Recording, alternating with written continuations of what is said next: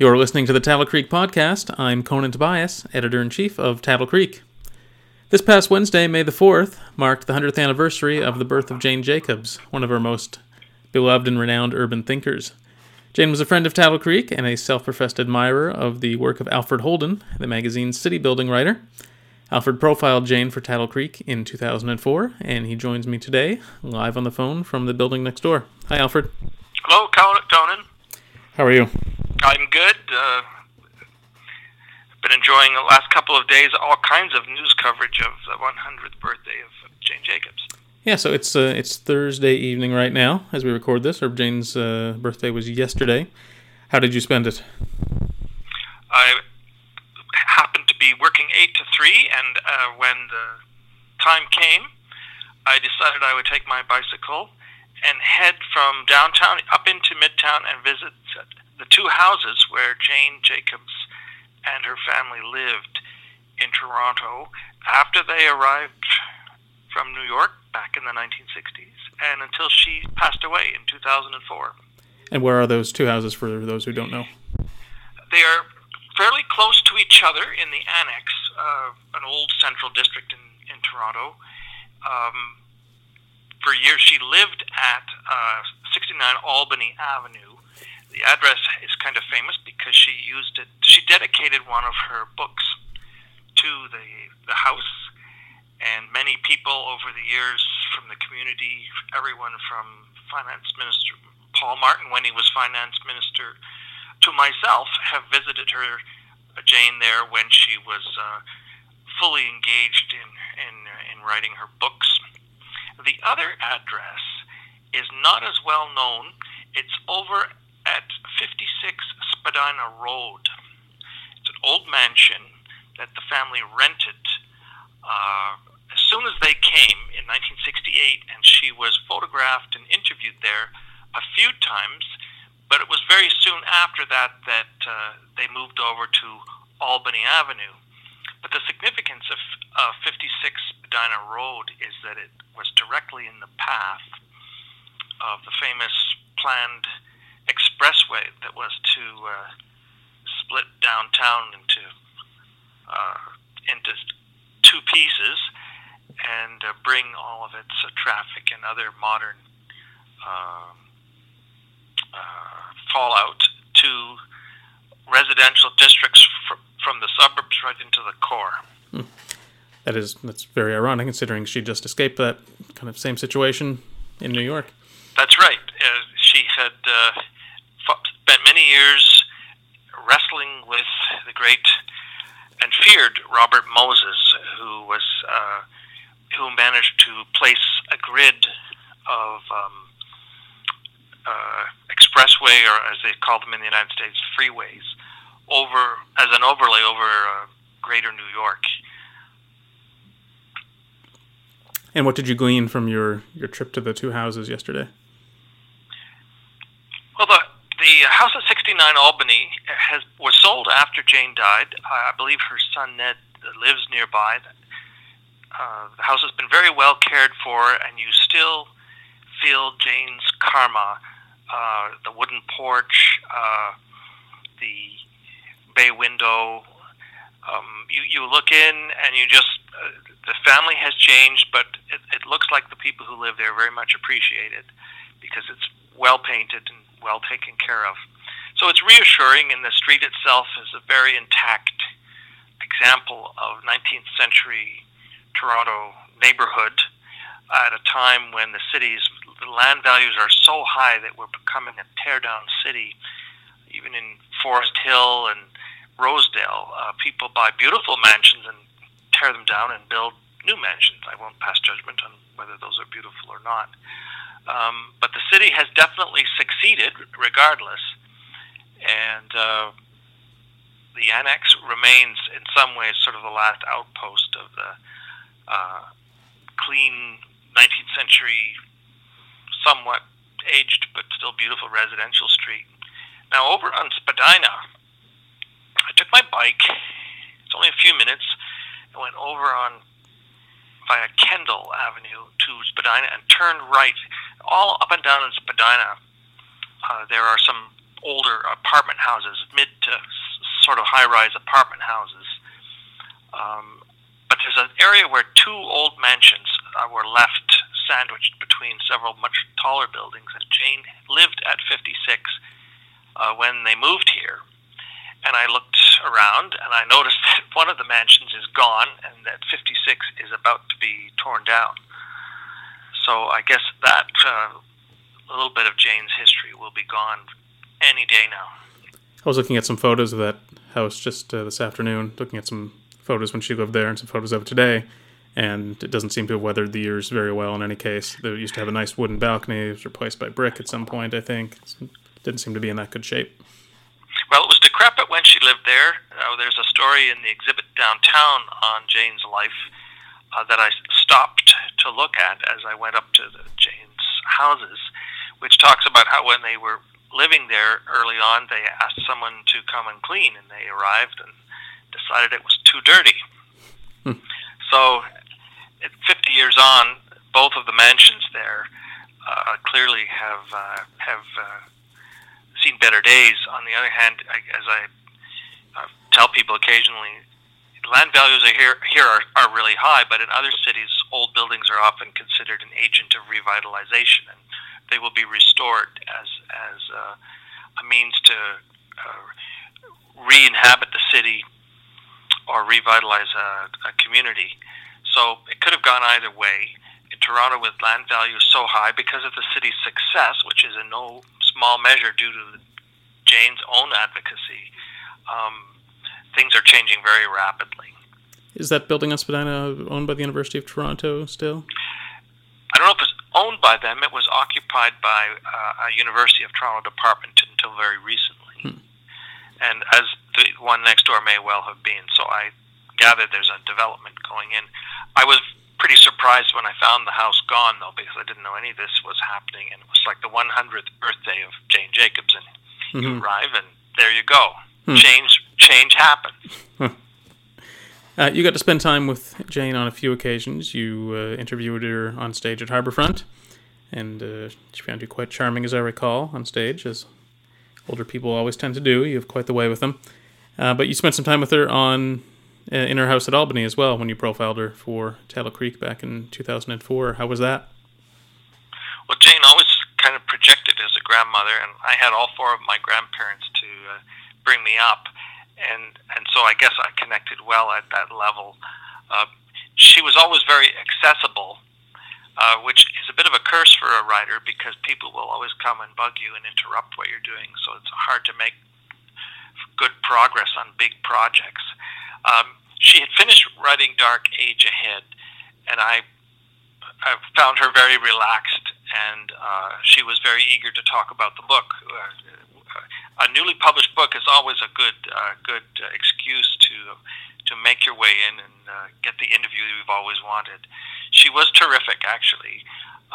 We sat in the upstairs writing room, and we did look out into the yard, which was a jungle. I think there's something else I've recalled, that Jane had brought over some of the seeds from the yard at 56 Spadina Road and planted them at 69 Albany. And I looked out and I saw the jungle out back of the house. And we talked for a couple of hours about her view that we've made some difficult turnings in recent decades. I think people may be acquainted with the thesis of the book. It was kind of controversial in its day.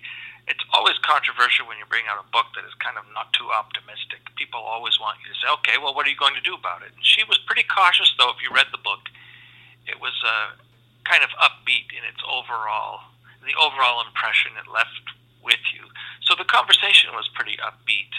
We did range across other topics and talk about the neighborhood, where I wrote a column for the local Annex Gleaner for many years. And she seemed to have read it, and which is a great honor to have somebody say that. We had in common, I guess, that we both enjoyed our neighborhoods and the details of our neighborhood. With her really wonderful book, The Death and Life of Great American Cities, having arisen really from the cracks and the crevices and the manhole covers of Hudson Street and Greenwich Village in New York, where she lived for a very long time and began writing about cities. I didn't get to spend the private one-on-one time with her that you did. What was her presence like in that situation? She was gracious and grandmotherly. The Karma was always. I had met her a few times before at a campaign office, and I think I met her the first time when she gave a walk around the annex with Ed Mirvish on his 70th birthday. And I was a cub reporter, as we used to say, and I was honored that one of my first stories was this walkabout with Jane and Ed Mirvish, whose store, I guess, is closing at the end of the year. He's been dead now for 8 or 10 years. My article was put on the side of Ed's, and I used to be able to walk by and read it. I don't see it there now. I remember that. It was up there for a very long time. Just came down recently, if I recall. Little pat for the ego for journalists. He had good PR, Huh. So it's been only a decade since Jane died. At that time, I think we were still high in the David Miller years here in Toronto. A lot has happened since then. A lot has changed. We've been through the Rob Ford era and a lot of that hope. The Dave Miller era. It's still there, but things are different. We've gone through a lot.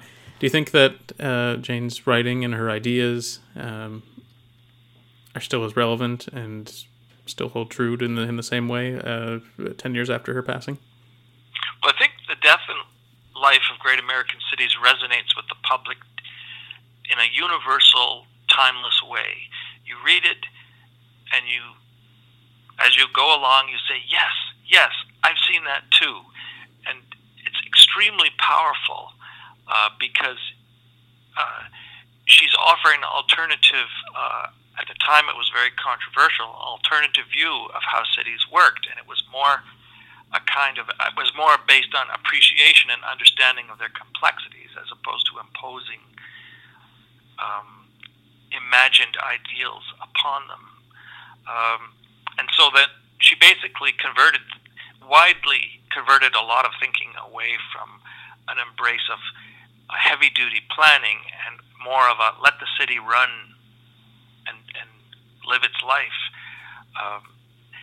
Her later works are more complex and not as accessible, in my opinion, and not as well read. So I think that she might have felt pigeonholed by the fame and glory that came with the first book, and not felt that her other ideas were as shared. Did her views change over time from that first book? I would say not. They were built upon. Mm-hmm. Until Dark Age Ahead, in a way, began in the outer galaxies and zoomed in on humanity and tried to identify how we choose broad directions that either make us or break us. Whilst Death and Life of Great American Cities began really in the dusty corners and crevices. So she kind of reversed the mold for the last book from the first book. And I think Dark Age Ahead was fairly widely read. It was a bestseller for some time, but controversial, not unlike the original. With a lot of people at the time, a lot of reviewers were debunking Dark Age Ahead as just too pessimistic, despite an overall optimistic tone that I think she took pains to put into it. We were talking before. She did a book on separatism, did she not? Right, and that is an important one in the sense that you never really knew how Jane would come down on things unless you talked with her about it or read about it, because you could assume that she would. You could read The Death and Life of Great American Cities and assume that she'd be a lefty wearing a shawl, but in many ways she was a libertarian, and you couldn't always predict how she would feel about things like Uber. Should we let the taxi industry just fly on its own, or are we protecting the wages of some of the lowest paid people, and ultimately all people if we protect the taxi industry? I don't know what she would have thought. The popular saying always is now, what would Jane do? It's often very hard to know. Has anything from Dark Age Ahead come true yet? Have any of her predictions or theories or her direction that she thought things were going to go in, has that actually happened in the last 10 years? It's probably too early to know. I think if you were to find it's felt like a dark age. If you were to weigh it all after 9/11, you would say it's heading in exactly the direction that she forecast. I think more recently, voters in a number of important democracies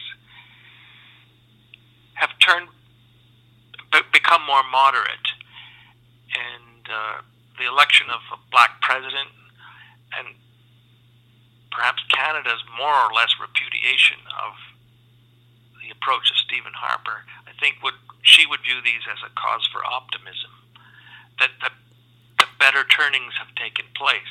Now, she obviously wouldn't say, I'm happy if the dark age comes because it proves she's right. Quite the opposite. Mm-hmm. And the book was full of little suggestions that she said would build upon each other for making more positive turnings, as she might put it. Well, it's good that she's still giving us a lot to think about after all these years. There's a lot going on this year in celebration of her 100th anniversary. There's the exhibit at 401 Richmond that you mentioned, and there's a lot of other events coming up. There's a couple books coming out. Should be an interesting year. Thanks for taking some time out to talk about Jane today, Alfred. It was an honor to know Jane, and it was a pleasure to talk about her. Alfred Holden's profile of Jane Jacobs for Tattle Creek can be found on Tattle Creek's homepage at tattlecreekmag.com, alongside the short obituary he wrote on Jane 2 years later.